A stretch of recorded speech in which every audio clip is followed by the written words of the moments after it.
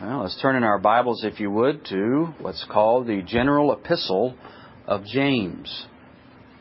We told you a few weeks ago that it would be my desire when we finished up the series we were in, at least sometime in the future, to do a series of sermons upon James. And that's what I am attempting to do and will do for the next few months or more, as we will be looking to this epistle. So this morning then we want to begin our series of sermons upon the epistle of James. And what I'm going to do today is that we'll use the title and the first verse as the beginning of a two-part introduction to this letter or to this epistle. So let's begin reading there. It says here, the General Epistle of James, as our Authorized Version reads it. And then chapter 1 and verse 1. James, a servant of God and of the Lord Jesus Christ, to the 12 tribes which are scattered abroad, greeting. Well, let's begin where we see it begins in our text, and that, of course, is the title. And whether you think these are part of Holy Writ or not makes no difference, because I'm going to go through it anyway. But we see, first of all, the title that is given to our Bible in our Authorized Version is the General Epistle of James. And the word epistle, for those of you who may not know this, I'm sure most of you do, so I'm just trying to cover all my bases here, so to speak. The word epistle, young folks, means a letter.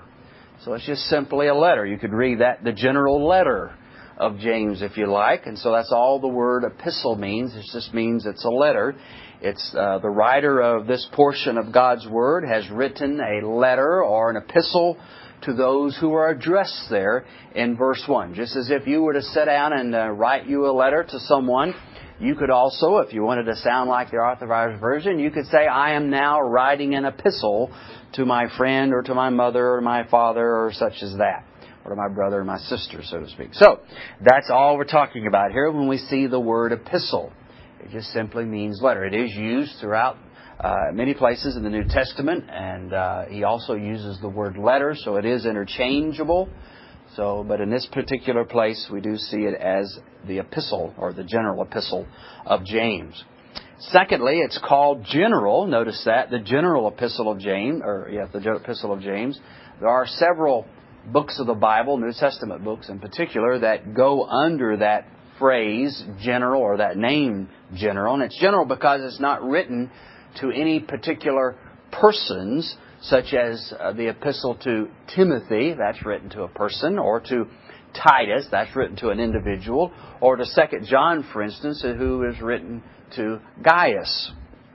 Nor is it written to a particular church gathered somewhere in a particular city. For instance, the church at Corinth, you remember, received 2 epistles from Paul. And also, for instance, the church at Thessalonica also received 2 letters from the Apostle Paul. Those were specific letters, you see, and not in any kind of a sense of a general.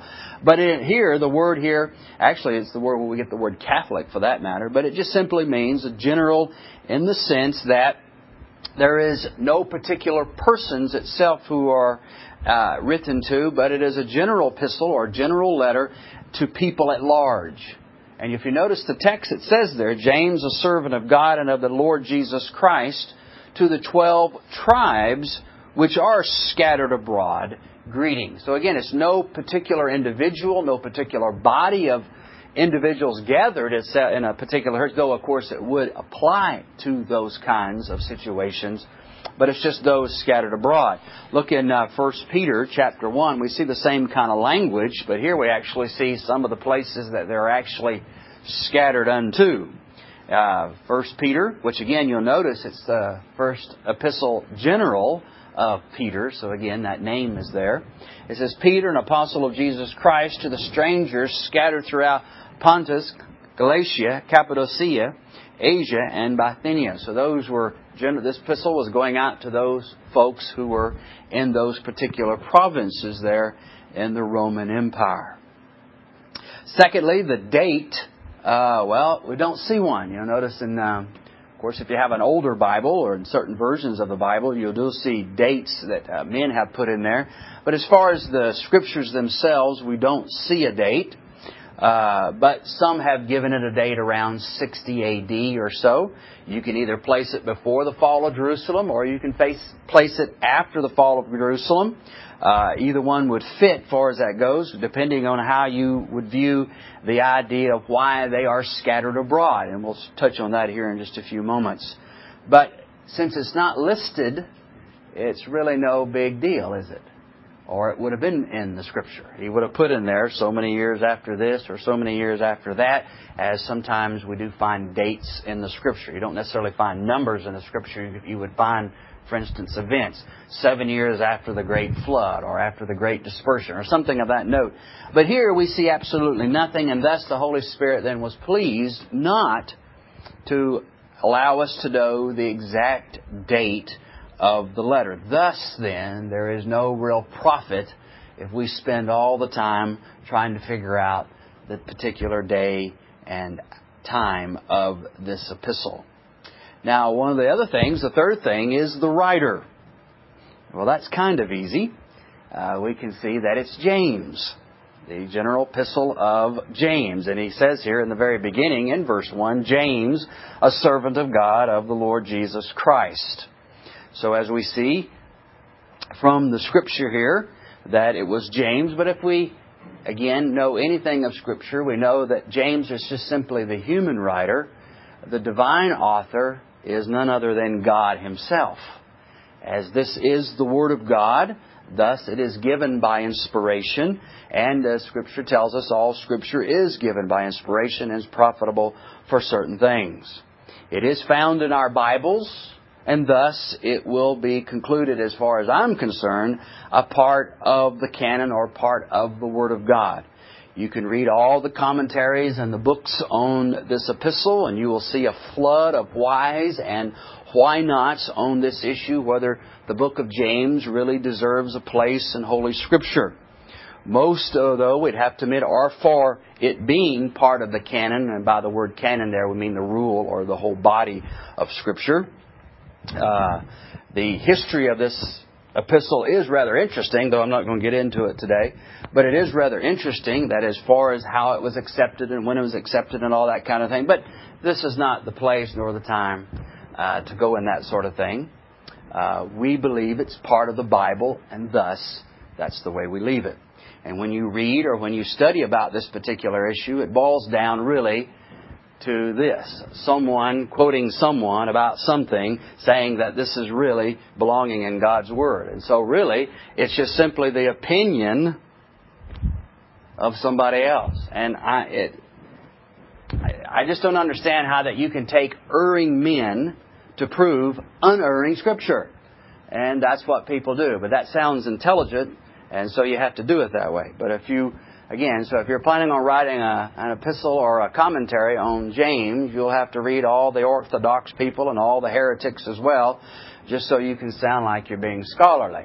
Well, again, we're going to be humble here this morning and realize that it is the Word of God, and we accept it, not because somebody quoted somebody else who quoted somebody else who thought maybe that this ought to belong in the Scripture. We do so because it is in the Word of God. We receive it as Scripture because when we open our Bibles, there we see the epistle of James. And brethren, I can no more stand here this morning and prove to you that James itself belongs in the Bible any more than I could turn you to the book of Genesis and tell you by infallible proofs that belongs in the Word of God. Or for that matter, any particular book of the Bible, or for that matter, any particular sentence, phrase, or even words that truly and really belong there. Well, we do so because it's part of the Bible. You say, well, that's circular reasoning. I'll have to live with it, and so will you. Because that's really all we have to go by in the reality of things. I was asked the other day in an email, do I believe what we would call the Genesis account of creation and that sort of thing, and not the Big Bang Theory, and he summed it up, well, I guess it's really sola fide, which means faith alone. And I haven't written it back yet, but yes, that's exactly how we would have to look at it. It is by faith alone that we believe whatever the Scripture says and whatever Scripture is. We have to recognize that it is the Word of God because the author of the Word of God is God Himself. Again, all Scripture is given by inspiration of God and is profitable for doctrine, for reproof, for correction, for instruction in righteousness, that the man of God may be perfect, thoroughly furnished unto all good works. It is a thus saith the Lord. So, the book or the epistle of James is here, and there we're going to believe it, and there we'll leave it. That is in the Bible. And I realize Luther, you remember at least they all say Luther said it, that he didn't necessarily believe that this epistle belonged in the Scripture because of the supposedly contrast between James and Paul on the issue of justification. And so it is reported that Luther didn't think it belonged in the Bible. He called it, I think, a right strawy epistle. And but later on he did say, whether you can find that quote or not, Whitaker says it doesn't belong in there. He never really said it. It's just the papists giving us that. Others say it really is in his 1528 Lutheran Bible, which I can't read German, so I don't know. And so there you have it. It doesn't matter what Luther thought anyway, is it? Again, you're just quoting somebody else to find out whether it's the Bible or not. Well, again, you're quoting a fallible source to prove an infallibility. And you can't do that. Well, who's the writer? The human writer, as we said already, that's an easy one. It's James. Here's where the difficulty comes in. Which James? There are several James that are mentioned in the New Testament. There is James, that's John's brother, you remember, the sons of Zebedee. He was martyred or killed in Acts chapter 12. And some say, well, this epistle then is too late for that particular James. And so he, most of the time, is ruled out as being being the author of this epistle. There is a James who is the son of Alphaeus. You remember he was one of the apostles. He was one of those who was chosen by Jesus Christ Himself to be that immediate flock that followed the Lord around, who were apostles, who were disciples. He's also the brother to Judas, not Judas Iscariot, but another Judas.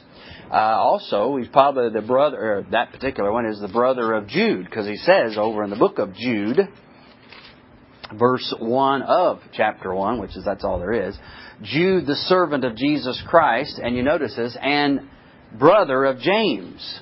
Well, again, what James are we talking about? Is it James, the son of Alphaeus, or this particular James here? And then, there's another James. There is James who is the Lord's brother. By the way, Jesus truly did have brothers and sisters. I know that the teaching among some is that Mary never had any other children after the Lord Jesus, but that's just not true. Jesus is called the firstborn. He's never called the only born. He's the firstborn, thus very definitely implying, because of other scriptures we can say this, there is an inference that means there were second and third and fourth born children if Jesus is the firstborn. But in the book of Galatians chapter 1, now I'm going to bring application to all this, so it's not just some dreary little thing we're looking at right now, though maybe it may seem that way at the moment, but I do have application to this point that we're looking at this. But in Galatians 1 and verse 19, Paul's speaking of this. He says, but of other of the apostles, this is after Paul had received the revelation of Jesus Christ, that he was to preach the gospel to men, and so he takes off. It says he didn't go to Jerusalem, verse 17, but he went into Arabia, and then after that he went into Damascus. And after so many years, 3 that we see in verse 18, he goes to Jerusalem to see Peter, and abode with him 15 days. But other of the apostles saw I none.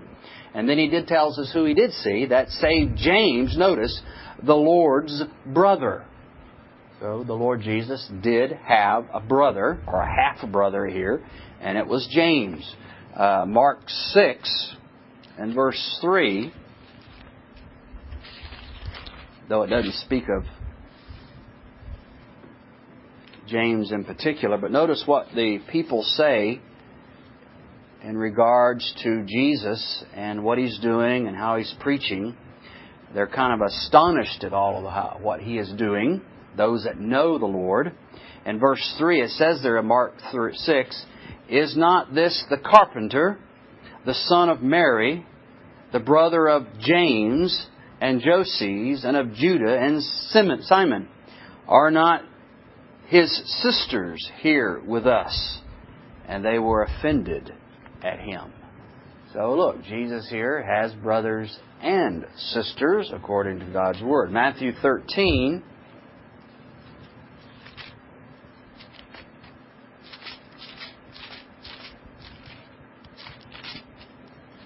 verse, I hope I got this right, 55. Yes, here again they say basically the same thing. "Is not this the carpenter's son?" Notice here, a lot of people put Joseph dead by this time. But from this language in verse 55, it would appear that Joseph is still alive. At least that's the way it looks to me. It's not, was this the ex-carpenter, but is not this the carpenter's son? That is, they would have known that was Joseph. "Is not his mother called Mary? And his brethren," notice again, James, Joses, and Simon, and Judas." So here we have it. And then also in John 2, we see some other references that the Lord had brothers and sisters from Mary. And also, we could all say, well, are there other James? There may well be. We're just not dividing them all up necessarily. But most commentators, though, if you want to go back quoting people, which may not mean a lot, but most commentators, when they try to pick who this is, the majority say it is James, the brother of the Lord. Now, why do they say this? Well, here's the main reason why. Because they are quoting someone who quoted someone else who said that it was James, the Lord's brother. So you can take that for what it's worth if you want to believe it's James, the Lord's brother. Now, they say it is. They say it's the same James who was at the council in Acts 15. They say it's the same one who had met with Paul just before he was taken by the Jews and the Romans there at the temple in the latter part of the book of Acts. But whichever or whoever this was, he says here, notice the point here, one of the points, is that this James, whether an apostle or whether a brother of the Lord Himself, notice, he is a servant of God and of the Lord Jesus Christ. That's how he styles himself here. He doesn't say, I'm an apostle, so listen up. Apparently he does not, if he is an apostle, he doesn't have to defend his apostleship as Paul does in many places because of his enemies. Here it seems to be accepted if that is him. Or if it is the Lord's brother, here again, he doesn't toot his own horn saying, hey, I am the Lord's brother. But notice, it is just a plain and humble servant who is writing this epistle. Now you would think, if you were an apostle or if you were the brother of James, wow, you would think it'd be something to stick in the letter and make everybody know about. Somehow get it out, that I happen to be half-brother of Jesus, or by the way, I happen to be an apostle. But he doesn't do that. We see him, that James here seems to be very humble. He's not lording these things over the brethren, but he comes to them as really a fellow servant with them. Any minister worth his salt, so to speak, is nothing more, in a sense, but a fellow servant of the Lord Jesus Christ, along with all the other brethren of the Lord. We are all servants of Christ. We are all servants of God. And, put it more into practical application, we are all servants of one another. Brethren, all of us as believers fit this description. We are servants of God and the Lord Jesus Christ. We are not truly disciples of Christ. We are not true Christians if we are not servants of God. And I don't mean you serve God your way and it doesn't matter what anybody else thinks or what the Bible says. We're not teaching or implying that at all. We're saying you're Christ's disciples because you follow Christ and you are His servants because you serve Him in accordance to the Word of God. Not accordance to like the the men there in Judah. Oh, tell me all about what God has to say. Go to Jeremiah, go to the Lord, go to Jehovah and ask Him what is the news for us. And whatever it is, we are going to follow it. It doesn't matter. We're going to be faithful men. And of course, that's not what happened, was it? And that's the way some professing Christians are. Yes, I'm a believer. Oh yeah, tell me what the Bible says. Oh, wait a minute, it says that? Then forget it. It means I am to love my wife and love and patience and watch over her and tend to her and nurture her? Well then, never mind. Oh, you mean I am to submit to my husband and obey him and to seek to please him in all things? My desires are now his desires? Or his desires are my desires? I got that wrong again. Well then, as I say, forget it. I don't want to hear it. You mean I am to go to my employer and treat him as I'm to treat the Lord and respect him as I'm to respect the Lord? Well, then forget it. You see, that's how some professing Christians are. They sound and look good on the outside, but within their hearts they're dissembling themselves, they lie to themselves, and they're not servants to anyone but self. And self will go a long way if self can have its way. And that's the way many folks are. Just don't cross my will and I'll be happy. I'll do what the Bible says. I'll be submissive to my husband. I'll be submissive to my workplace. I'll be loving to my wife. I'll obey my parents. I'll pray. All these things I'll do until they cross my will. And then it's goodbye, God. And that's how some of us are. Isn't it? And what a shame it's going to be that we wake up in hell. Because all this time we had dissembled in our hearts the reality of these things. This is no game. This is not a toy to play with. This is the Word of God that we're all going to be accountable. Jesus said it will be the very thing that will judge us in the last day. So how careful then we need to be. Fifthly, we can see to whom. We don't have to. That's another easy one, sorta. It's James, a servant of God and of the Lord Jesus Christ. We see now to whom the epistle is addressed. To the 12 tribes. That would mean the 12 tribes of Israel, which are scattered abroad. So we see here something of their description. They are the 12 tribes, but also that they are scattered abroad. Now, what does he mean by this? Scattered abroad. Well, this too can have several answers behind it. One, there was a dispersion, you remember, in the Old Testament. In the days of with the Assyrians coming and the Babylonians coming, and just a few years later, we see there was a dispersion then of the Jews going out. We see that also perhaps would be the reason why in Acts chapter 1 and 2 there was a great amount of people coming in from out of state, as it were, and visiting there at the temple because they had been scattered abroad. Or it could mean a dispersion that took place in the early Roman days when they took the city of Jerusalem to begin with. Some say that there was a dispersion then at that point. Thirdly, there was also the dispersion that took place during the early church, even in the book of Acts. Paul himself had a hand in that, you remember. And the Jews going in other places. And then there's also the possibility, you remember I think it's in Romans, where the Jews were told to leave Rome. In other words, it's a possibility, some have suggested, that they were told to leave all the major points of the Roman Empire. Thus, they would have had to have left Jerusalem, and thus there would have been a dispersion in that sense. And then there is the last dispersion that we are aware of anyway, and that would be the one that took place in 70 A.D. when Titus came in with the Roman army. He leveled the temple and the city, and he carted off slave people and deported them, and they left themselves. And so those are the particular dispersions that could be spoken of here. But they are nonetheless, whoever or whatever the situation is, they are scattered abroad. And in any circumstance and any time, the point of this was it shows something of the hardship that they were going through. These were folks who were being tried, who were being tested. And that's the purpose here, it seems to be, of the dispersion. They were scattered abroad. I'm sure they would like to have been back in their homeland. They may have had some roots, yes, where they're at. But again, they're still known as the 12 tribes scattered abroad.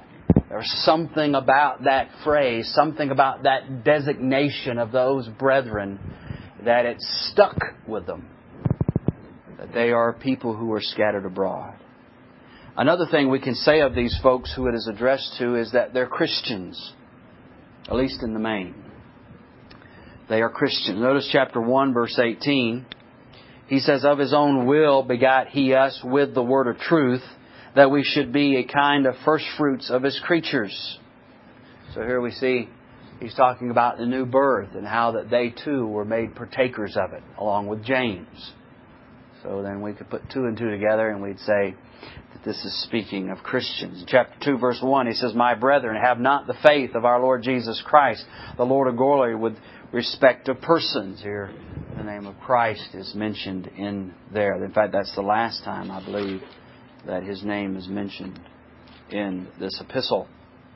And then also, they're called throughout this epistle, brethren or my brethren, by James throughout. So again, these are the kind of little hints that would make us realize that this is probably and most likely written to Christians. Now, I say all that to recognize, because when we get into verse 2, he's going to be talking about their trial and how that they need to be counting all this as joy because of the temptations they're in. But the point of this is that Christianity, in the early stages of it, did have its hardships. It did have its afflictions. So it was no easy lot to be a Christian in that day. So, we have the toleration here in America, quote, religious freedom of religion. We're not too much pestered maybe by the laughs and the jeers of others. But as far as our government is concerned, they don't come in and arrest us necessarily. Our neighbors are not breaking down our doors, ratting on us and hauling us off, or even taking us down and beating us and those sort of things. That just isn't happening at this point in our lives, in our generation. But that was not true of the early church. That was taking place. There was hardships. There was persecution. There were sorrows. There were afflictions. And to be a Christian was that you were going to put on that badge of persecution. You were going to be a fellow servant and a fellow sufferer with Christ Jesus. Remember in Romans, as we were talking about the reason that Paul is doing what he's saying there in the latter part of Romans 8 is because he recognizes that we as Christians, as believers, yea, those who have been predestinated unto eternal life, and those whom even Christ has died for, yet, and we're all justified, all those things, those privileges that we have. And he goes on to say, and if children, then heirs, heirs of God, and joint heirs with Christ, if so be that we suffer with Him, that we may be also glorified together. The life of the early Christian was one of suffering. And so, and I don't want to belittle any type of suffering, affliction that we go through now, because if we are persecuted, we do have afflictions. They're nonetheless real. We shouldn't take from them. We should recognize them. But in comparison, they're not really the same, are they? I realize it's relative. I understand that. But again, if we were to be transported, as it were, back into the first century, we would learn then something of hardship. We would learn something of affliction and persecution and bodily harm, losing property, losing loved ones. And again, I know it happens in other parts of the world. But in particular, in the early church, and a Jew for that matter, it was even sometimes harder, because they had not only the Gentiles after them, but their own countrymen. And in 1 Thessalonians chapter 2, verse 14, For ye, brethren, became followers of the churches of God, which in Judea are in Christ Jesus. For ye also have suffered like things of your own countrymen, even as they have of the Jews. In other words, the Jewish people who had come to Christ have been suffering at the hands of their fellow countrymen, their Jewish brethren. It would be like Americans turning on Christians, even though we are Americans, fellow Americans. But because we belong to Christ, because we're walking in that narrow road that leads unto eternal life, then people will note that, they will be disgusted with that, and they will hate us for that very holiness and to whom we serve, and thus they will turn on us. Again, we're not seeing that today, at least in the measure that they saw it in the first century. So you can easily see then why he's going to get into verse 2 right away. Because these are brethren who are scattered, who are suffering hardship and afflictions. Sixthly, we see what we would call the salutation there in the last part of verse 1. Greeting. That's it. Notice that. James, a servant of God and of the Lord Jesus Christ, to the 12 tribes which are scattered abroad, comma, greeting. Hello. That thing. Now, we may say, well, that sounds kind of curt, and that just doesn't surprise me, James being the kind of man he is. I could see him giving a very curt answer here. But actually, if you take the time to read the next few verses, we see James he's not curt at all. He's very kind. He's very gentle. He's very caring. He's very warm. And he's encouraging. But sometimes we can hone in on one particular aspect of something or someone and come away with a total different aspect of them, can't we? What are they here? What is he seen about? Well, if you just stopped at verse 1, he seems like a man who doesn't mince with words, and he doesn't as far as you read the rest of the epistle. But he doesn't seem friendly. Oh, but then look at verse 2. My brethren, count it all joy when you fall into diverse temptations. He begins immediately to exhort them and to comfort them and to speak of the joy they ought to have because they're in these particular trials and situations. And by the way, he's not sitting in some ivory tower. He too is aware of these things because they're happening to him back in Jerusalem. One of his fellow brethren was put to death. His namesake, so to speak, James, was put to death in Acts 12. They were the ones who were being beaten. Remember in Acts 4. So he is a man who can sympathize, though he has a very curt, as we would say, beginning here with them. So we can get the wrong impression very quickly. And then I'm only going to get so far with this point here. This is where we'll take up in the main next time. And that's what we would call the theme or the purpose of this epistle.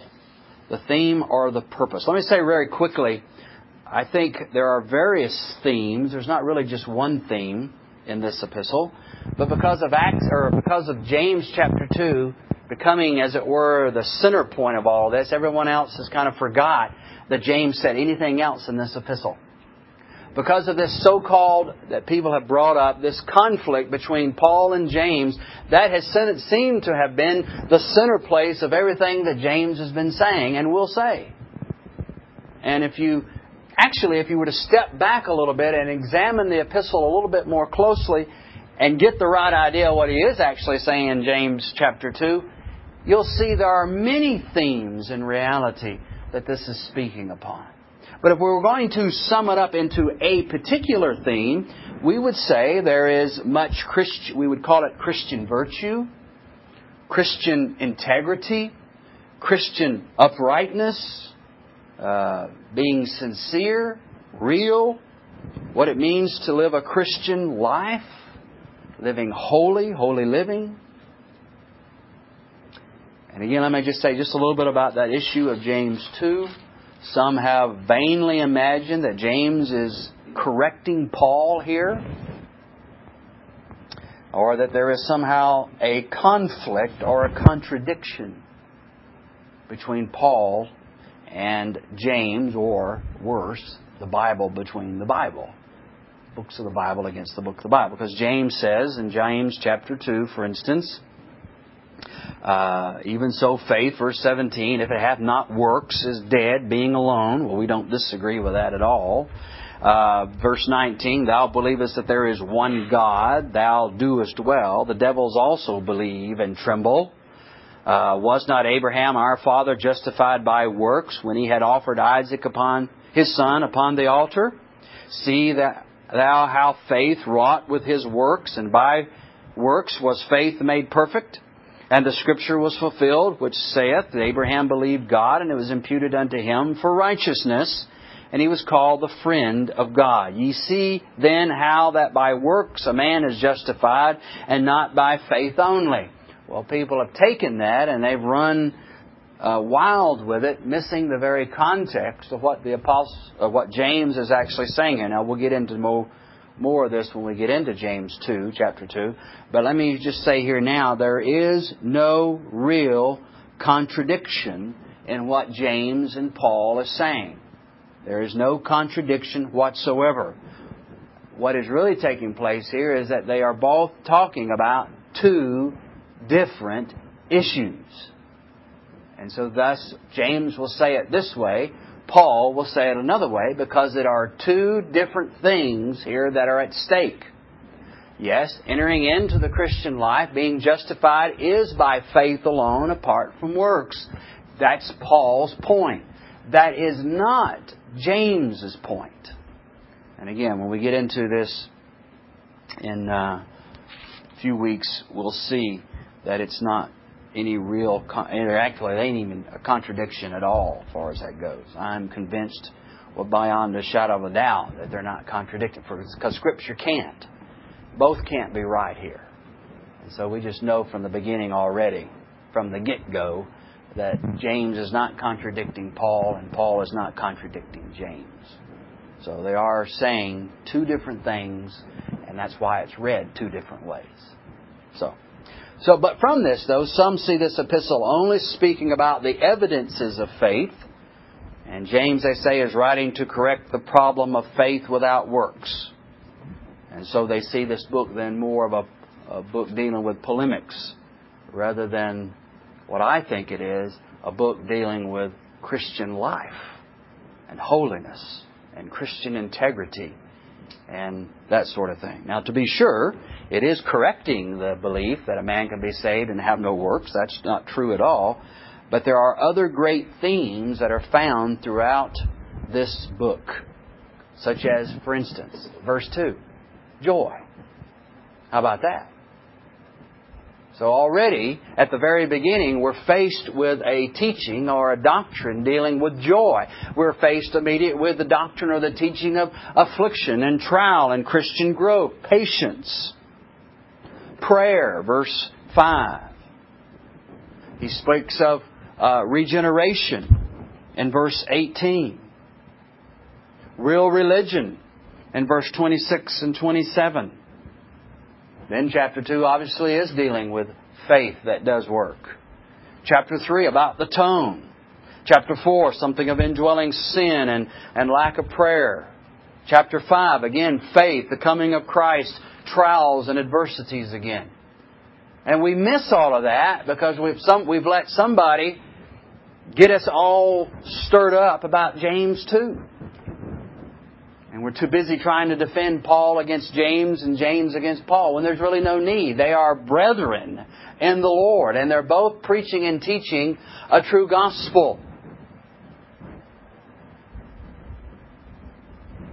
So there are many themes, and we'll get to that next week. But let me read Manton. He had a very good point. Now, let me give my little speech about quoting people, because I do this every so often, and I need to do it again because we're going to start something new. But when I quote someone, it isn't because I necessarily agree with everything they say, so don't come flying up here after church. And then secondly, I don't quote folks because I believe it somehow proves a point. Don't come flying up here after church telling me that, because I don't believe either one. I can't prove, again, I don't take fallible men to prove infallible propositions. All I'm saying here is an illustration. So when I quote folks, it's mainly to illustrate a point. And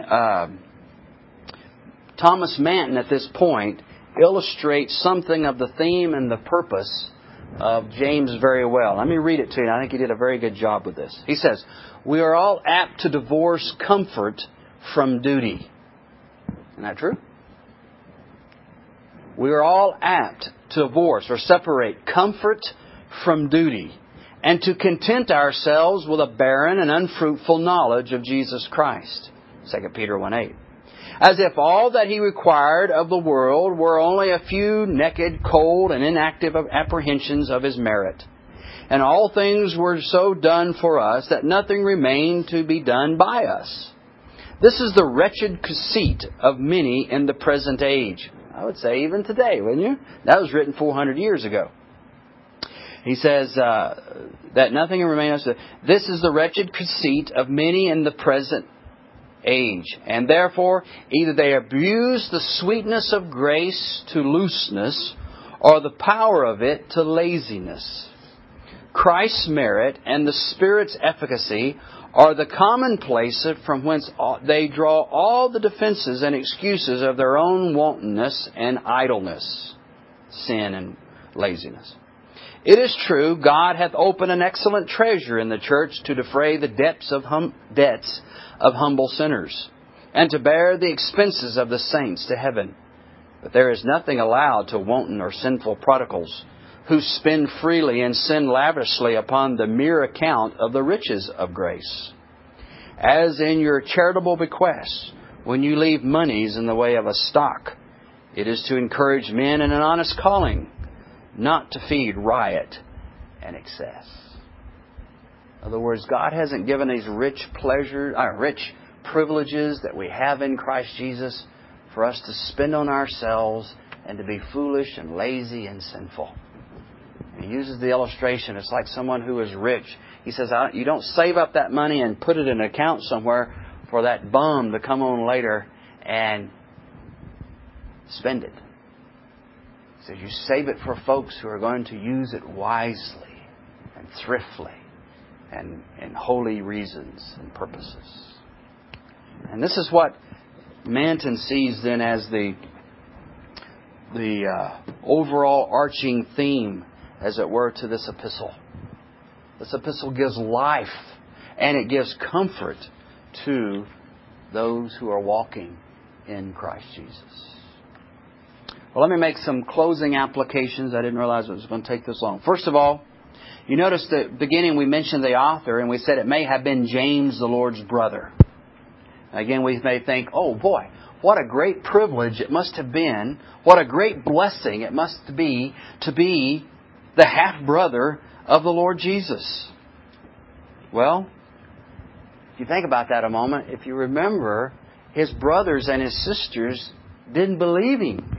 They did not believe on him at the very beginning. They too made fun of him. They too mocked him. They too distrusted what he was saying. Secondly, just because someone was related by whatever relation, a physical relation to Christ, that in and of itself is not saving. You could be the Lord's half-brother and never have grace. See, there's no blessing in being physically related to Christ in that sense. Thirdly, the true blessing is our spiritual relationship to Christ. That's where true blessings derive from. And Jesus told them that as much in Matthew chapter 12. You remember his sisters and his brothers and his mother wanted to come see him. And he's speaking at a crowd. And really he says, nope. They press their way up and they send word to him. And this is how he responds. He says in verse 46, while he yet talked, this is Matthew 12, while he yet talked to the people, behold, his mother and his brethren stood without, desiring to speak with him. Then one said unto him, Brother, behold, thy mother and thy brethren stand without, desiring to speak with thee. But he answered and said unto him that told him, Who is my mother? And who are my brethren? And He stretched forth His hand toward His disciples and said, Behold, my mother and my brethren. For whosoever shall do the will of my Father which is in heaven, the same is my brother and sister and mother. So what's better of a blessing? To be physically related to Christ or spiritually related to Christ? Even some woman said, oh, blessed be the paps that you sucked when you were just a little boy. He says, nay, blessed who hear and obey the Word of God. Just because you marry doesn't make you blessed.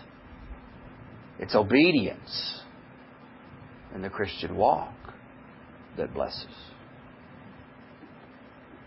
Salvation in Christ, believing the gospel, becoming the children of God, as Paul tells us in the book of Galatians chapter 3 and verse 26, by faith. That's where the true blessing lies. Secondly, there's no disgrace in being a servant of the Lord. Now, if this was the James that's spoken of there in Galatians chapter 2, you remember he's called a pillar of the church. No, he wasn't a deacon. That's what some deacons think they are, pillars of the church. I've even actually heard them use that term or that phrase. But no, they were apostles. The apostles were the pillars of the church. But even though, let's just say then that's James that is spoken of here that wrote this.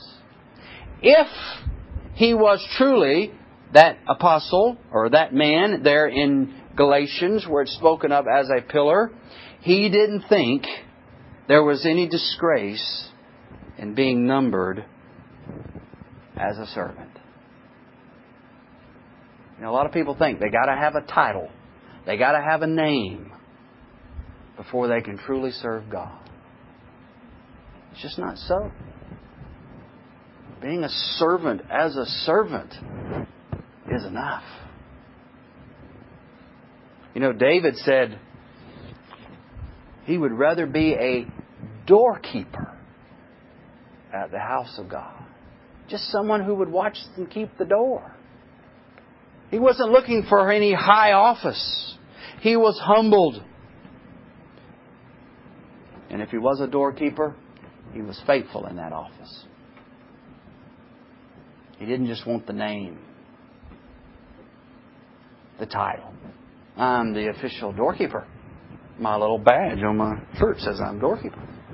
Here on my crown, look, doorkeeper. See that? Doorkeeper. Now, look, doorkeeper. So you want you to know I'm the doorkeeper here. I mean, that's how people, they won't serve unless they're being served. Isn't that sad? You see, a true servant serves whether he's ever served or not. In fact, that's what makes him a servant, is that he serves. And the servant that's spoken of in this light was a bondslave. No rights, no voice. They're just considered what? Even when we've done everything that we ought to have done, Jesus said, we should just still cry out, we are unprofitable servants. And this is where James ranks himself here. Steps down, as it were. If he was an apostle, great. But he calls himself here a servant. Remember Paul, who certainly had much to boast about it, in humanly speaking. But remember, he said he counted all things loss and all things dung that he may win Christ.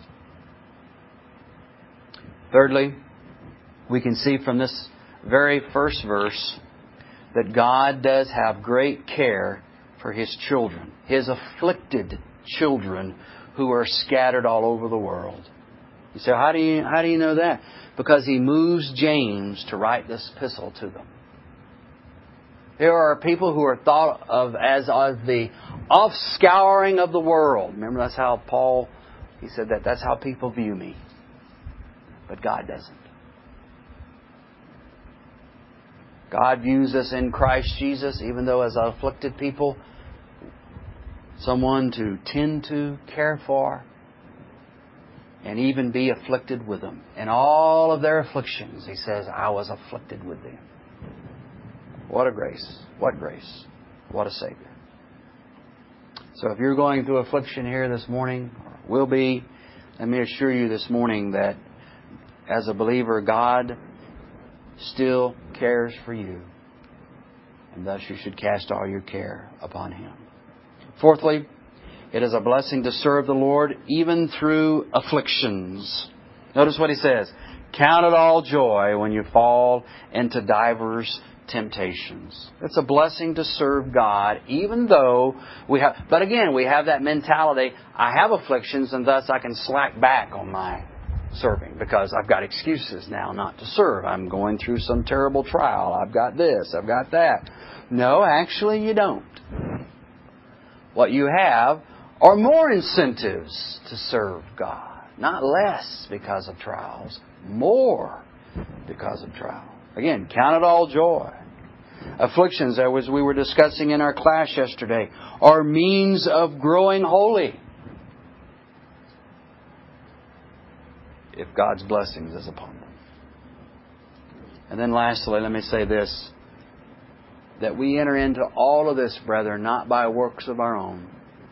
We don't enter into salvation. We don't enter into joy. We don't enter into any of these relationships with our Lord. Any of this kind of stuff apart and but only in the new birth. And that is by sovereign grace. Look here in verse 18. Of His own will begot He us with the word of truth, that we should be a kind of first fruits of His creatures. Jesus told Nicodemus, you must be born again, or you'll never see the kingdom of God.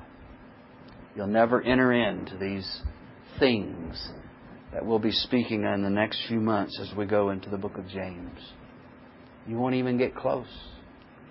They're not for you, apart from the new birth in Jesus Christ. Again, that is only by the grace of Almighty God. I set forth to you this morning Christ and Him crucified. Believe Him. Believe upon Him unto eternal life. Turn from your sins and flee from mercy that's only found in Him.